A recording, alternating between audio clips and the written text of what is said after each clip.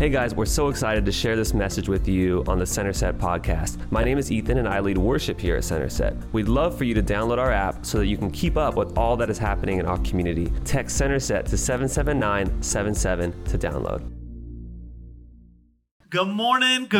If we have not met, my name is Ali and we are, let me just kind of back up and give you some history. 4 years ago at Santana Row Hotel Valencia, we launched this church called Boulder. We were there for 2 years and 4 months. And then this crazy thing called COVID-19. Depending on your political background, is it real? Is it fake? I don't want to get into this discussion. We were shut down for 60 weeks. And then because of COVID again, every public building in San Jose and Campbell in Santa Clara County was shut down. So we were forced to do church at another church at 5 o'clock. Sounds good, but they didn't have AC. It's a great growth strategy. Turn up the heat, move 5 miles. And we went from bougie Santana Row to a rundown church. And miraculously, God kept us alive. We didn't just survive, we thrived. We grew 20% this last year. And I'm just believing we're not just changing buildings, we're changing mindsets. And we're in a collection of talks called Think Like a Monk. It's on your screen. And the idea is that God, in Proverbs 23:7 says, as a man thinketh in his heart, so he is. Which means if you want to change your life, you don't change your behavior. You change the way you think because it will change the way you live. And so many people, you're not thinking before you think. It's this idea, are you thinking about what you're thinking about? And the Bible says that you and I can be transformed as good news by the renewing of our mind. Science calls this neuroplasticity. The Bible calls this renewing your mind. This should be hope for some of you because you've been in this pattern, this thought process, maybe some insecurities your entire life, and you're wondering, am I always going to be this way? Am I always going to live with fear, insecurity? Some of you are like, man, Pastor Ali, I'm type A. I'm like crushing it. You probably struggle with pride. We'll help you later on this sermon. But I really want to give you this thought to hope and help you. It's this. Who you have been is not a great indicator of who you will become. Your past does not determine your future. Jesus does. And you don't need a new thought. You need a God thought. So are you guys ready to be challenged and inspired? 2 Corinthians 10 verse 3 says, for though we live in the world, we do not wage war as the world does. The weapons we fight are not weapons of this world. On the contrary, they have divine power. Someone say divine power. To demolish strongholds. We demolish arguments and every pretension that sets itself up against the knowledge of God. And we take captive, this is like war language if you can't notice this. We take captive every thought to make it obedient to Christ.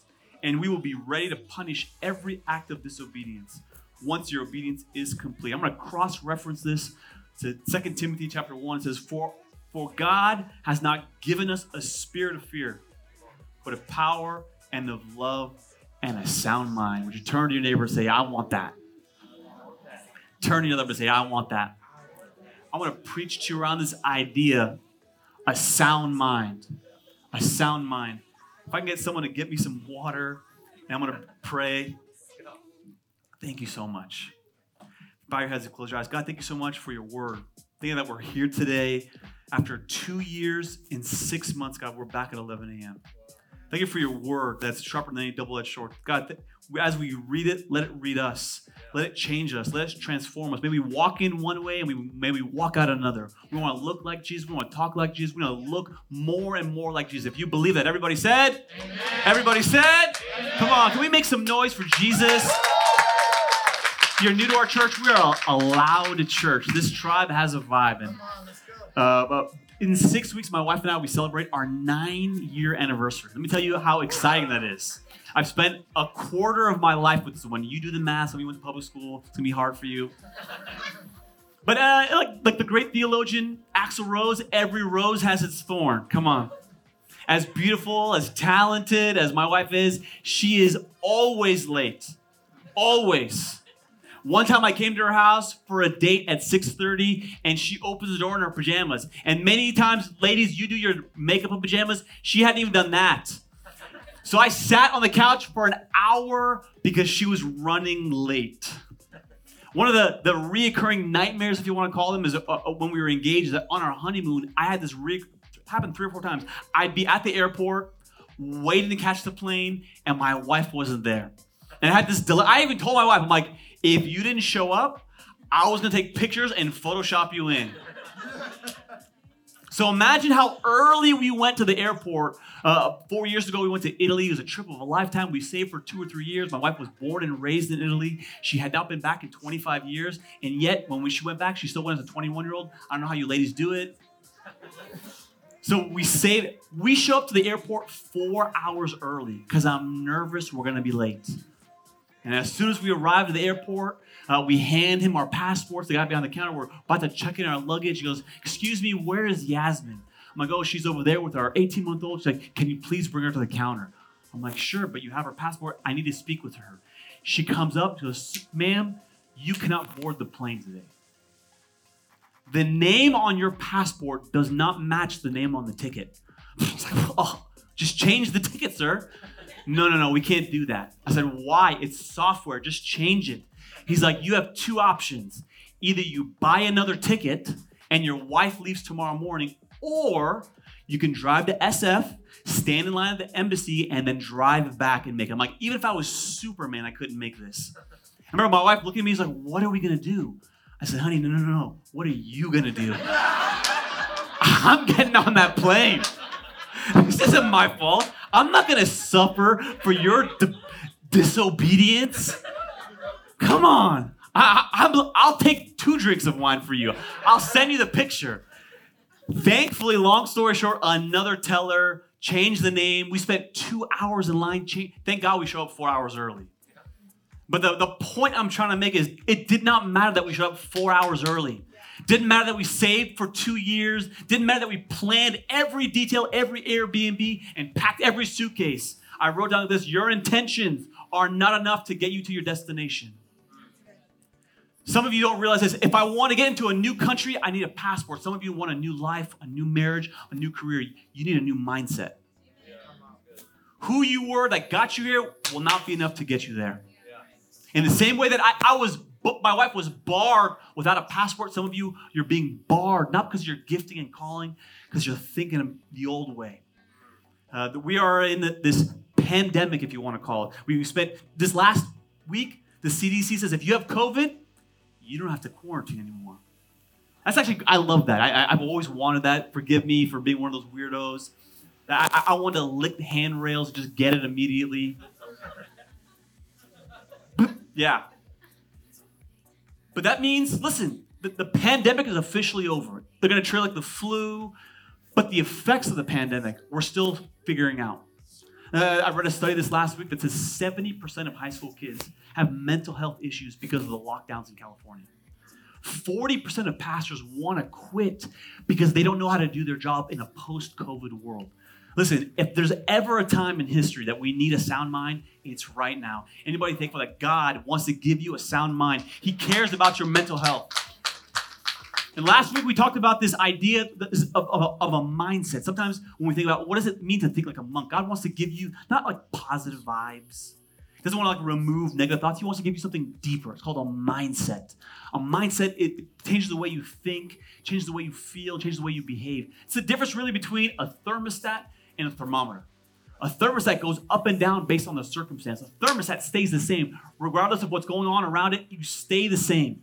That's what God wants to do. He wants to give you an anchor to anchor your life. And last week, there was this tension of a mindset of the flesh and of the spirit. That the mind set on the flesh brings death, but the mind on the spirit brings life, peace, joy, patience, kindness, goodness, and self-control. Pastor, I don't have self-control. Well, what is your mind set on? And this week, the idea is this idea of bondage and freedom. Stronghold and a sound mind. And God wants to help some people who have been stuck their whole life, maybe with fear, maybe anxiety, and you've like, this is just the way that I am. And God says, no, that's not the way I created you to be. I want to give you a sound mind, a mind that's free. I love that it says that God has not given us a spirit of fear. Notice it doesn't say a thought of fear or even a feeling of fear. Because fear is a feeling, fear is a thought, but more importantly, it is a spirit. It's a demonic spirit that wants to lie to you, paralyze you. Most people who struggle with fear, they have all the talent, they have all the beauty, but they're afraid to take that step. I don't have what it takes. And I'm not enough. And fear wants to paralyze you because it knows what you're capable of. But God wants to empower you. Not with more fear, but with love, and the byproduct is a sound mind. Anybody want a sound mind this morning?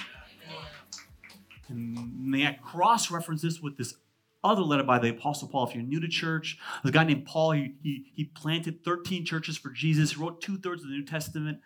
And he wrote this letter called 2 Corinthians where he discusses this idea that there's this battle going on. And the devil wants to fight you. And it's not in a ring. It's not on a sports field. The battle's between your ears. It is always a battle of your mind. Because the devil knows if he can get you to think a certain way, you will live a certain way. Because the way that you think determines how you live. And Paul wants to say so many of you are struggling with fear and anxiety and worry. And that's just, you even use language, that's just the way I am. That's the way my dad is. That's just the way I am. And you almost have this identity around your proclivity, around your insecurity, around your fears, around your anxieties. And God says, I want to tear down that thing. Because a spiritual problem requires a spiritual solution, which is why God wants to give you divine power. Someone say divine power. This is not self-help. This is not like the bookstore at Amazon where you see 6 rows of, oh my gosh, you're more than enough. Just look in the mirror and say you're great. No, Buttercup, it's not that at all. This is God saying you need help. You need spiritual help. And he wants to give you this mental picture that you and I are stuck in a stronghold. Someone say stronghold. What's a stronghold? Something that has a strong hold on you. I'm trying to make you laugh. Here's a better idea. It's a mindset that accepts a situation as unchangeable, even though we know it's against God's will. So anytime God says something, anytime God reveals something, and you know it's true, you just can't live it. Anytime you find yourself like, I know I'm supposed to share my faith, but I'm just afraid. I know God wants me to write a book or start a business, but I'm just afraid of failing. Anytime you justify your lack of action, it's probably an indication that you have a stronghold in your life. And then this language that Paul uses is this word stronghold. It's basically a fort. Imagine this was a city and I wanted to protect the city and all the people in it. I will build a stronghold around everyone, a wall to defend and protect what's valuable on the inside. What's so interesting about Paul's word is not the good guys building the stronghold. It's the bad guy that's building the stronghold. He's building a stronghold to keep not good things out, but God out. Because he wants the lie to stay in. He wants you believing something that isn't true. This is the way that the enemy, Jesus calls Satan the father of lies. He's not the father of WWF. He's not the father of MMA. He's the father of lies because his name defines his power. He has no power over you other than lies. And he lies to you in such a way that you think it's the truth. That's why it's called deception. And the power of a stronghold is that you don't even know what it's doing to you, because every time you believe a stronghold, listen, it leads to toxic lifestyles, it leads to a destructive lifestyle. I wrote down like this: strongholds lead to addiction, stronghold leads to sexual immorality, strongholds leads to codependency. Anytime you say, oh, Pastor Ali, I can't live without weed, you don't have a weed problem, you have a truth problem. Because there ain't no high like the Most High. But you believe you can't live without that thing. I can't tell you how many girls I disciple that says, I can't live without a boyfriend. And they go from one relationship to the next, thinking they cannot live without someone in their life. You don't have a codependency problem. You have a truth problem. That you're not complete without him. All you need is Jesus. I can't tell you how many people that they watch porn, they were exposed to something, they can't imagine a life without the internet. You don't have a porn problem, you don't have a weed problem, you have a truth problem. And the way you tear down strongholds is not by willpower and creating habits and putting all your goals on the fridge. You need a divine power to break down demonic solutions. You need to tear down the stronghold. And the way that Jesus does this is he gives you the truth to replace the lie. He wants to take the lie that you've been believing and replace it with the truth. And this is how Jesus changes you. It's not self-help, it's divine help. So many people think, oh man, if I just attack the symptoms. No. Jesus wants to transform you. He wants to change you from the inside out. It's not behavior modification. It's truth transformation. Because Jesus knows if you believe the right things, you'll live the right way. And you and I don't have a weed problem or a codependency problem or whatever your proclivity is, whether it's fear or anxiety, you have a truth problem. And often we think, man, are non-believers the only one who struggles? No, your pastor struggles with strongholds. I wrote down, as a mind not influenced by God's truth is controlled by Satan's lies. I know it's heavy, but trust me, we're going to end on a high note. You're going to leave encouraged. But I need to give you the truth today. Some of you, your whole life is dominated, not because you don't have the willpower or the calling. You're just believing lies. You're believing lies. Look what Jesus says in Matthew chapter 12, verse 29. Or again, how can anyone enter a strong man's house? Someone say strong man. In this story, you're the strong man. And I think it's so funny that God describes you as strong, but often many people in this room don't even describe themselves as that way. How can anyone enter a strong man's house and carry off his possessions unless he first ties up the strong man, then he can plunder his house? That's the order. Satan can't say, oh my gosh, click on this link. Oh my gosh, smoke this thing. No, he'll lie to you. One little white lie at a time, and little by little you're bound, and then he steals and robs your joy. But Paul and the scriptures, he wants to break down these strongholds. Let me give you an example of a stronghold, y'all. Imagine this moment, I'm teaching on forgiveness.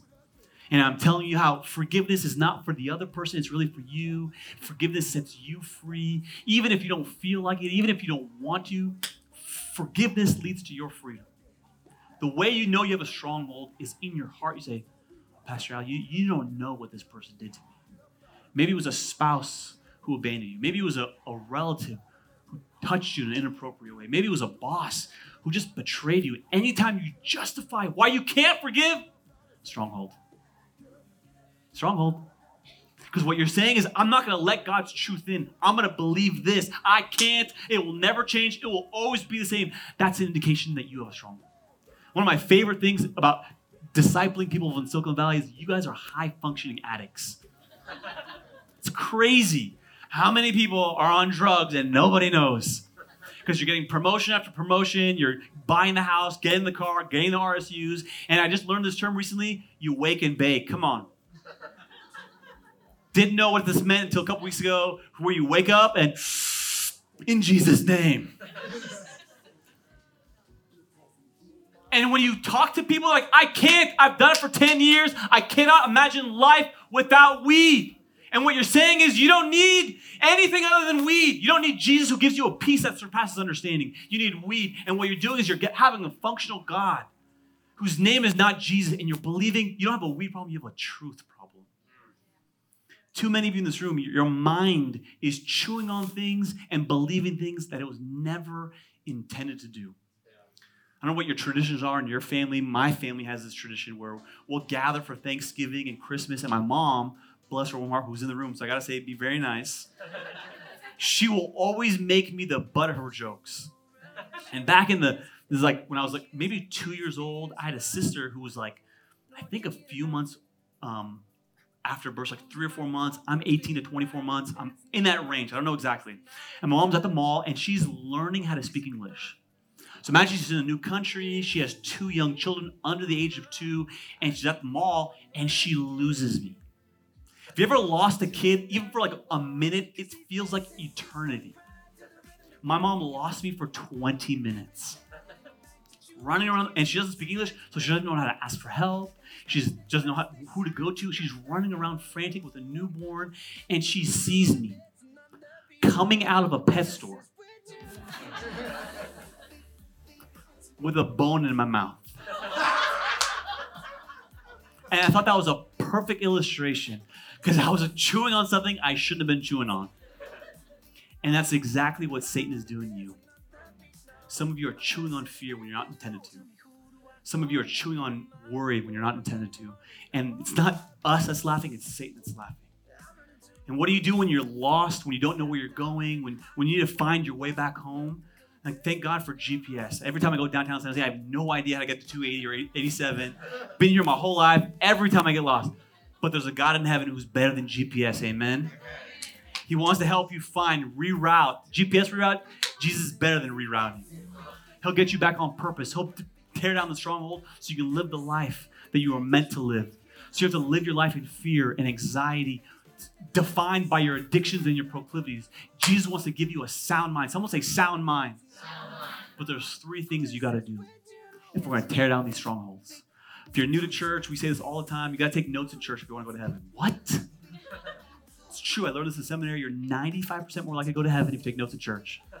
Those are good odds. If you're not taking notes, you want to write this down. Number 1, repentance. Someone say repentance. This is a very misunderstood term. It's like almost like a cuss word or dirty word in Christianity right now. Like, oh my gosh, he asked me to repent. Ooh.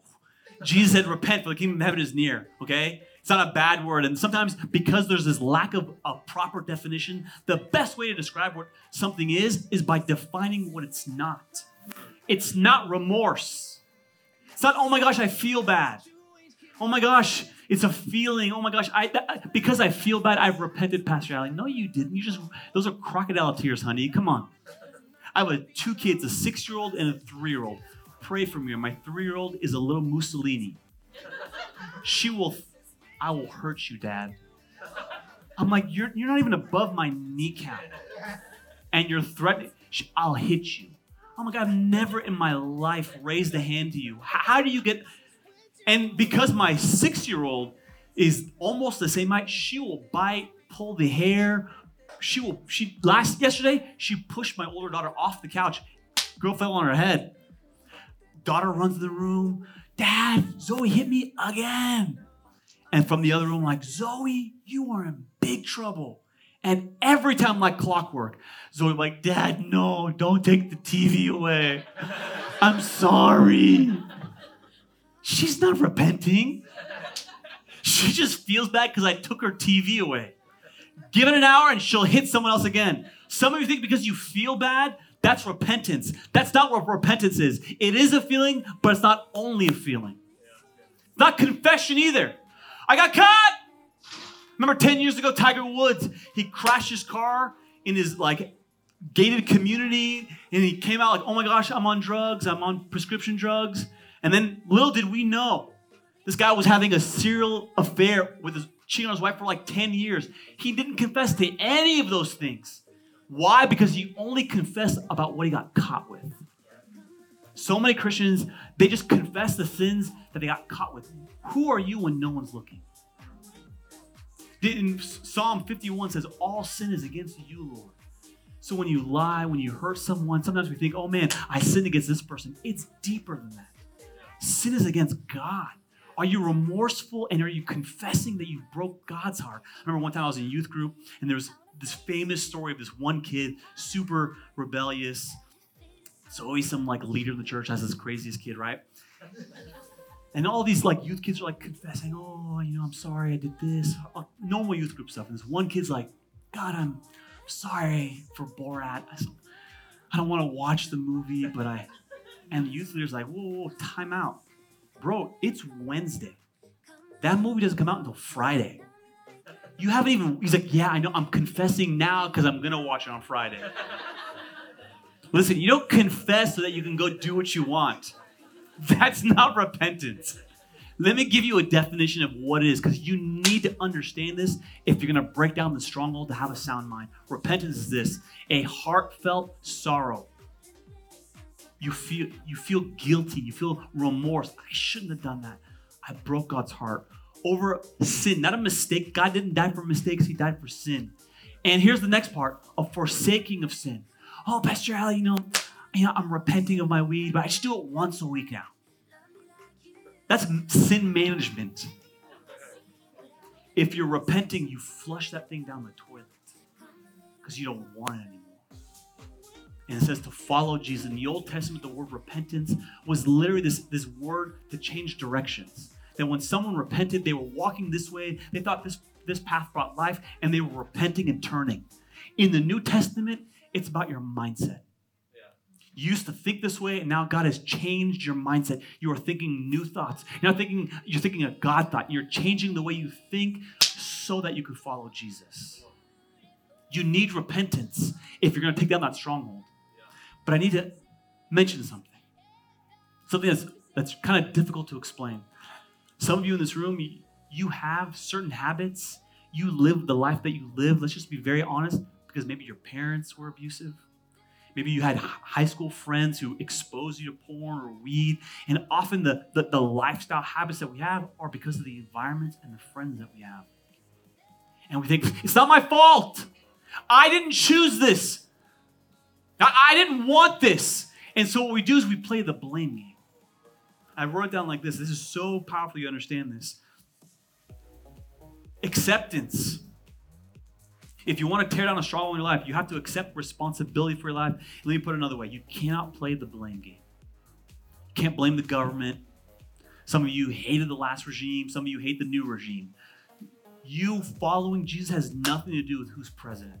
Stop making excuses for other people's mistakes. Some of you are like, I would give and serve in the church if taxes and inflation wasn't so high. So your obedience is based on someone else. What you're doing is you're blaming someone else for your lack of obedience. Pastor Al, you don't understand. I have the worst boss.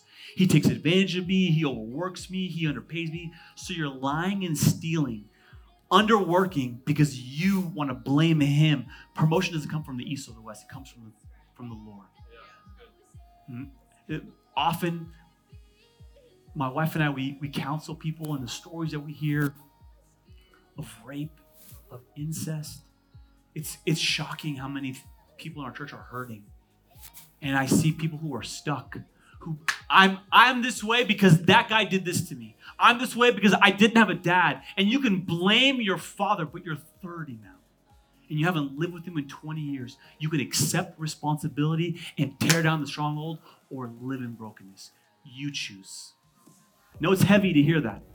But if you want freedom, you got to accept responsibility. I wrote down like this. You might not have caused it, but your healing is your responsibility.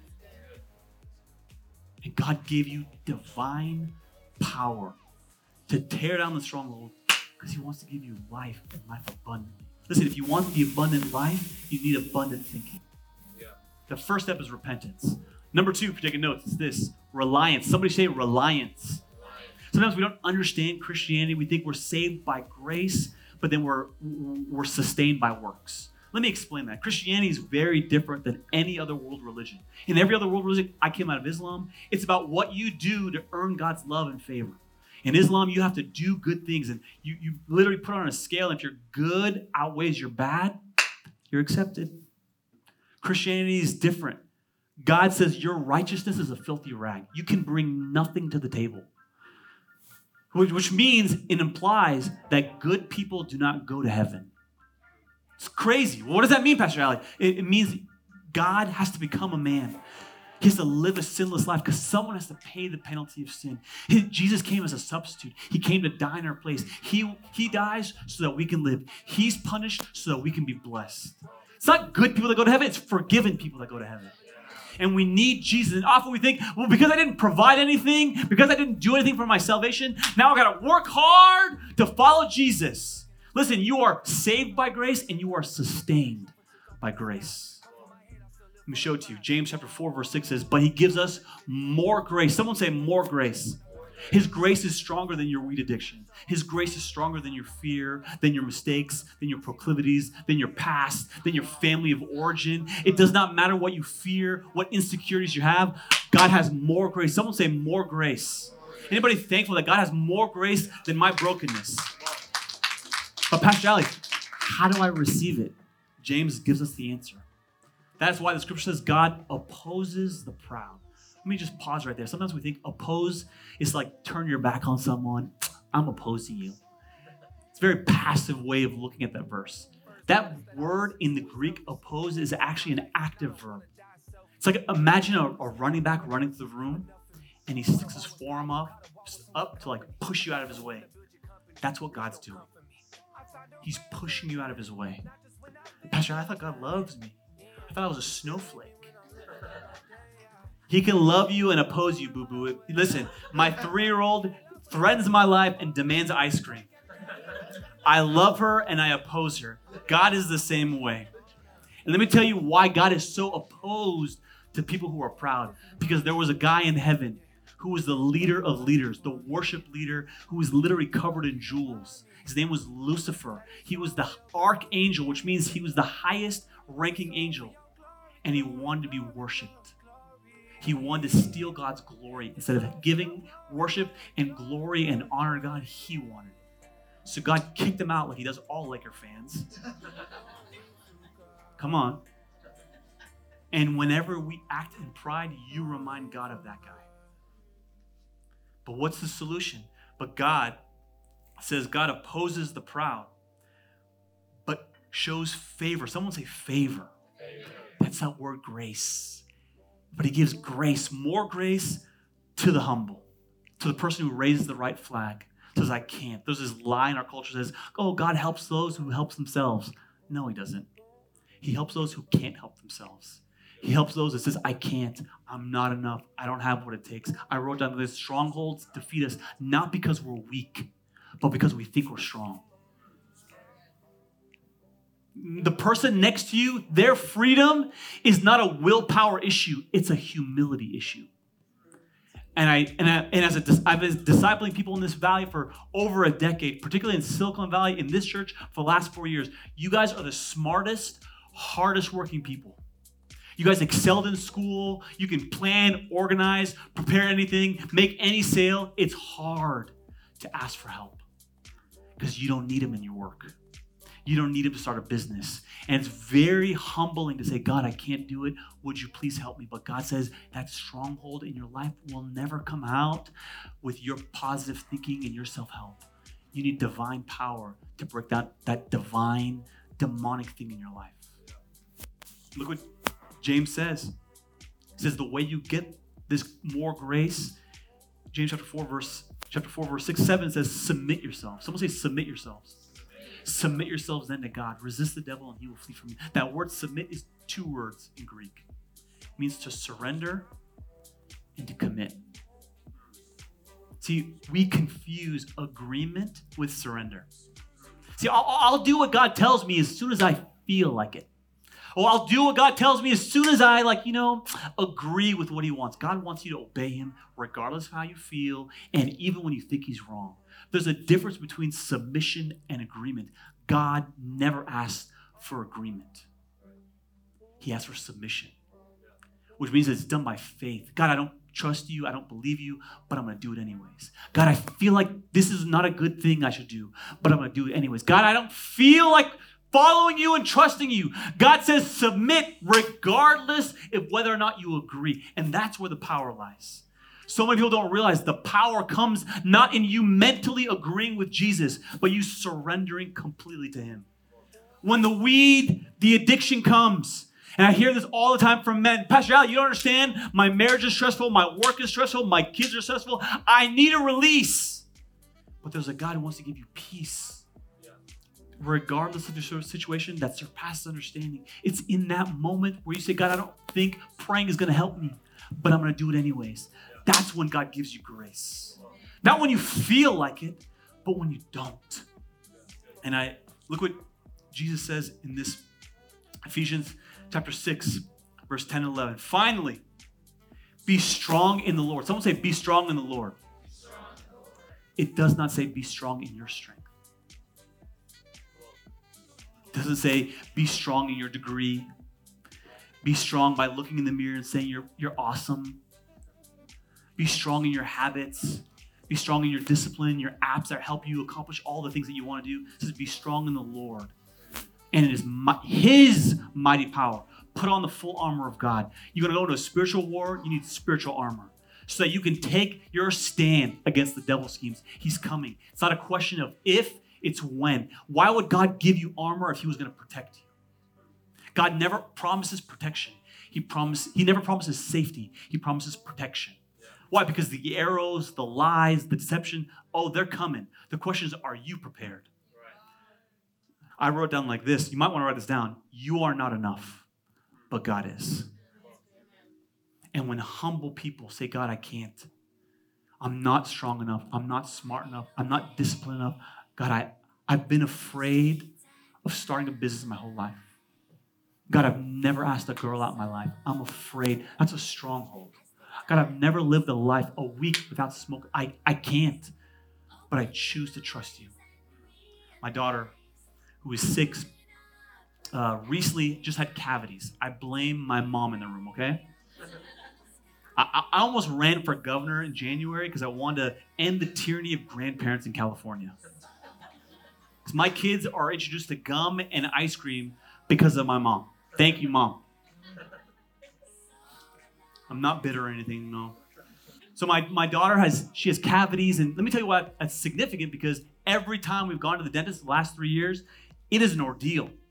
We have to pray up. I'm praying in tongues. I'm like holding this girl down. I'm like, they're just cleaning your teeth. They don't even use the drill anymore. They just use the regular manual toothbrush because she's like freaking out. And now imagine this girl who's been afraid her whole life. I have to tell her and coach her, they're going to drill a hole in your tooth.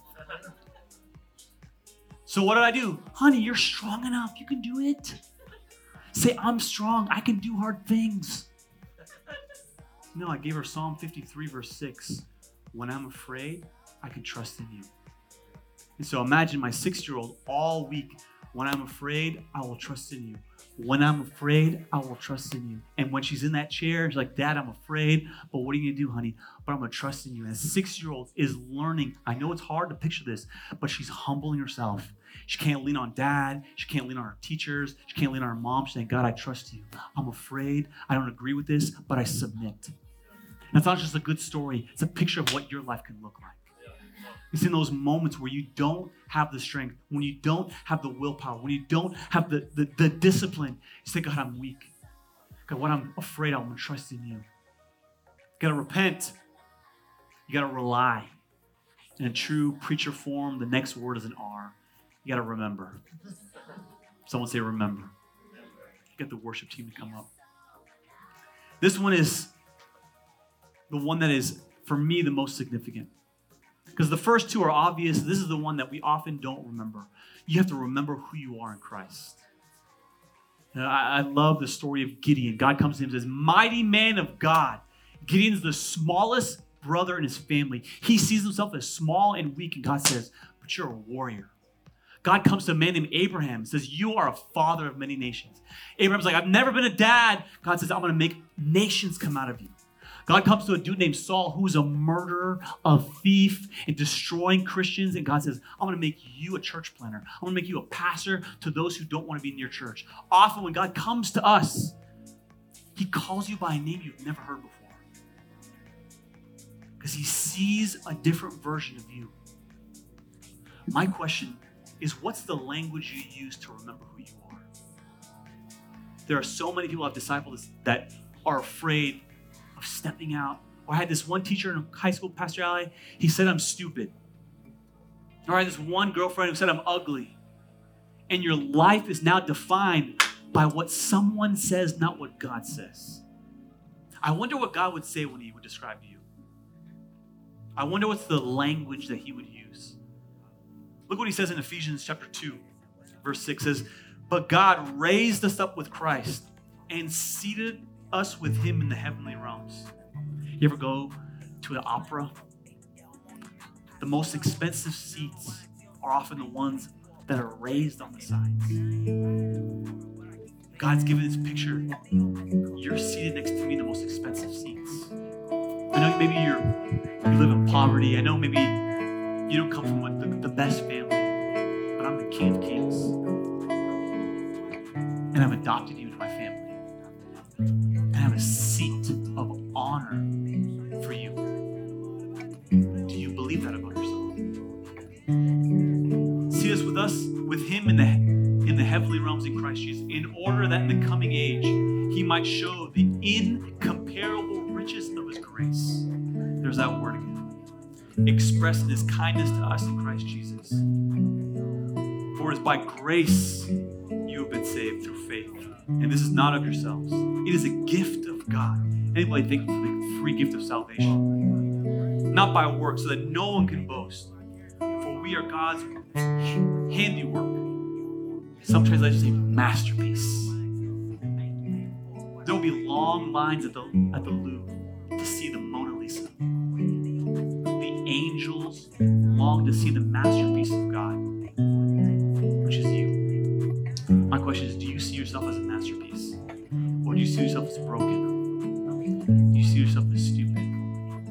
Do you see yourself as less than? For we are God's handiwork, or masterpiece, created in Christ Jesus to do the good works, which God prepared in advance for us to do. One last verse, and I'll land the plane. Colossians 3. It gives the same thing, just says it different. I love the way it says here.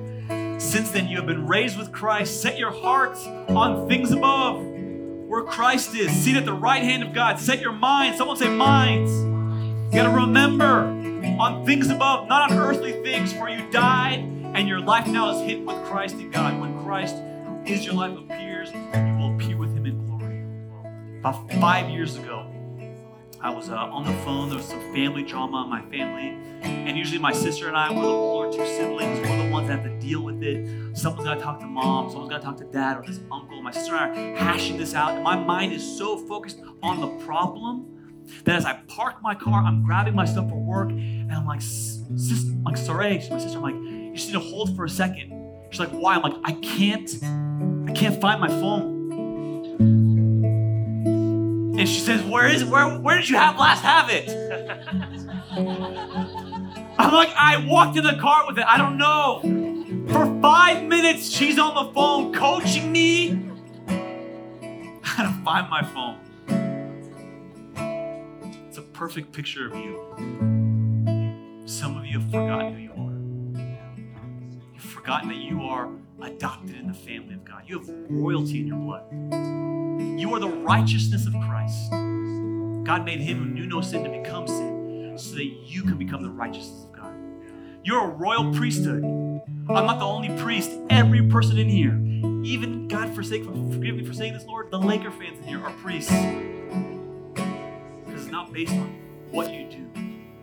You're not a son by worth, you're a son by birth. Priests come to church to worship God, to minister to him. In the Old Testament, it was one dude that represented the nation. In the New Testament, God says, all of you are priests, but do you believe it? Do you know who you are? If you want to tear down that stronghold, if you want to live a different life, it's not about changing your behavior. It's change the way you think. You got to repent. You got to rely on the power of God. You got to remember. If you can bow your heads and close your eyes. God, thank you so much for your word that brings life in a broken situation. God, I've lived my whole life full of fear, full of anxiety, full of doubt, full of worry. I'm done living that way, God. Yeah. I want to live the life that you have for me. Who do you say that I am, God? God, I want to tear down those strongholds, not on my strength anymore, God, but by divine power. Thank you, Jesus, that you give me the weapons to win this warfare. You didn't just die for me, God. You gave me armor to fight this battle. Thanks so much for listening. We hope this message impacted you and inspires you to draw closer to Jesus. Subscribe to this podcast and give us a follow on Instagram at Centerset Church to keep up with all that God is doing in our community. Also, we'd love to be in prayer with you. If you have any prayer requests, please send them to info@centerset.church.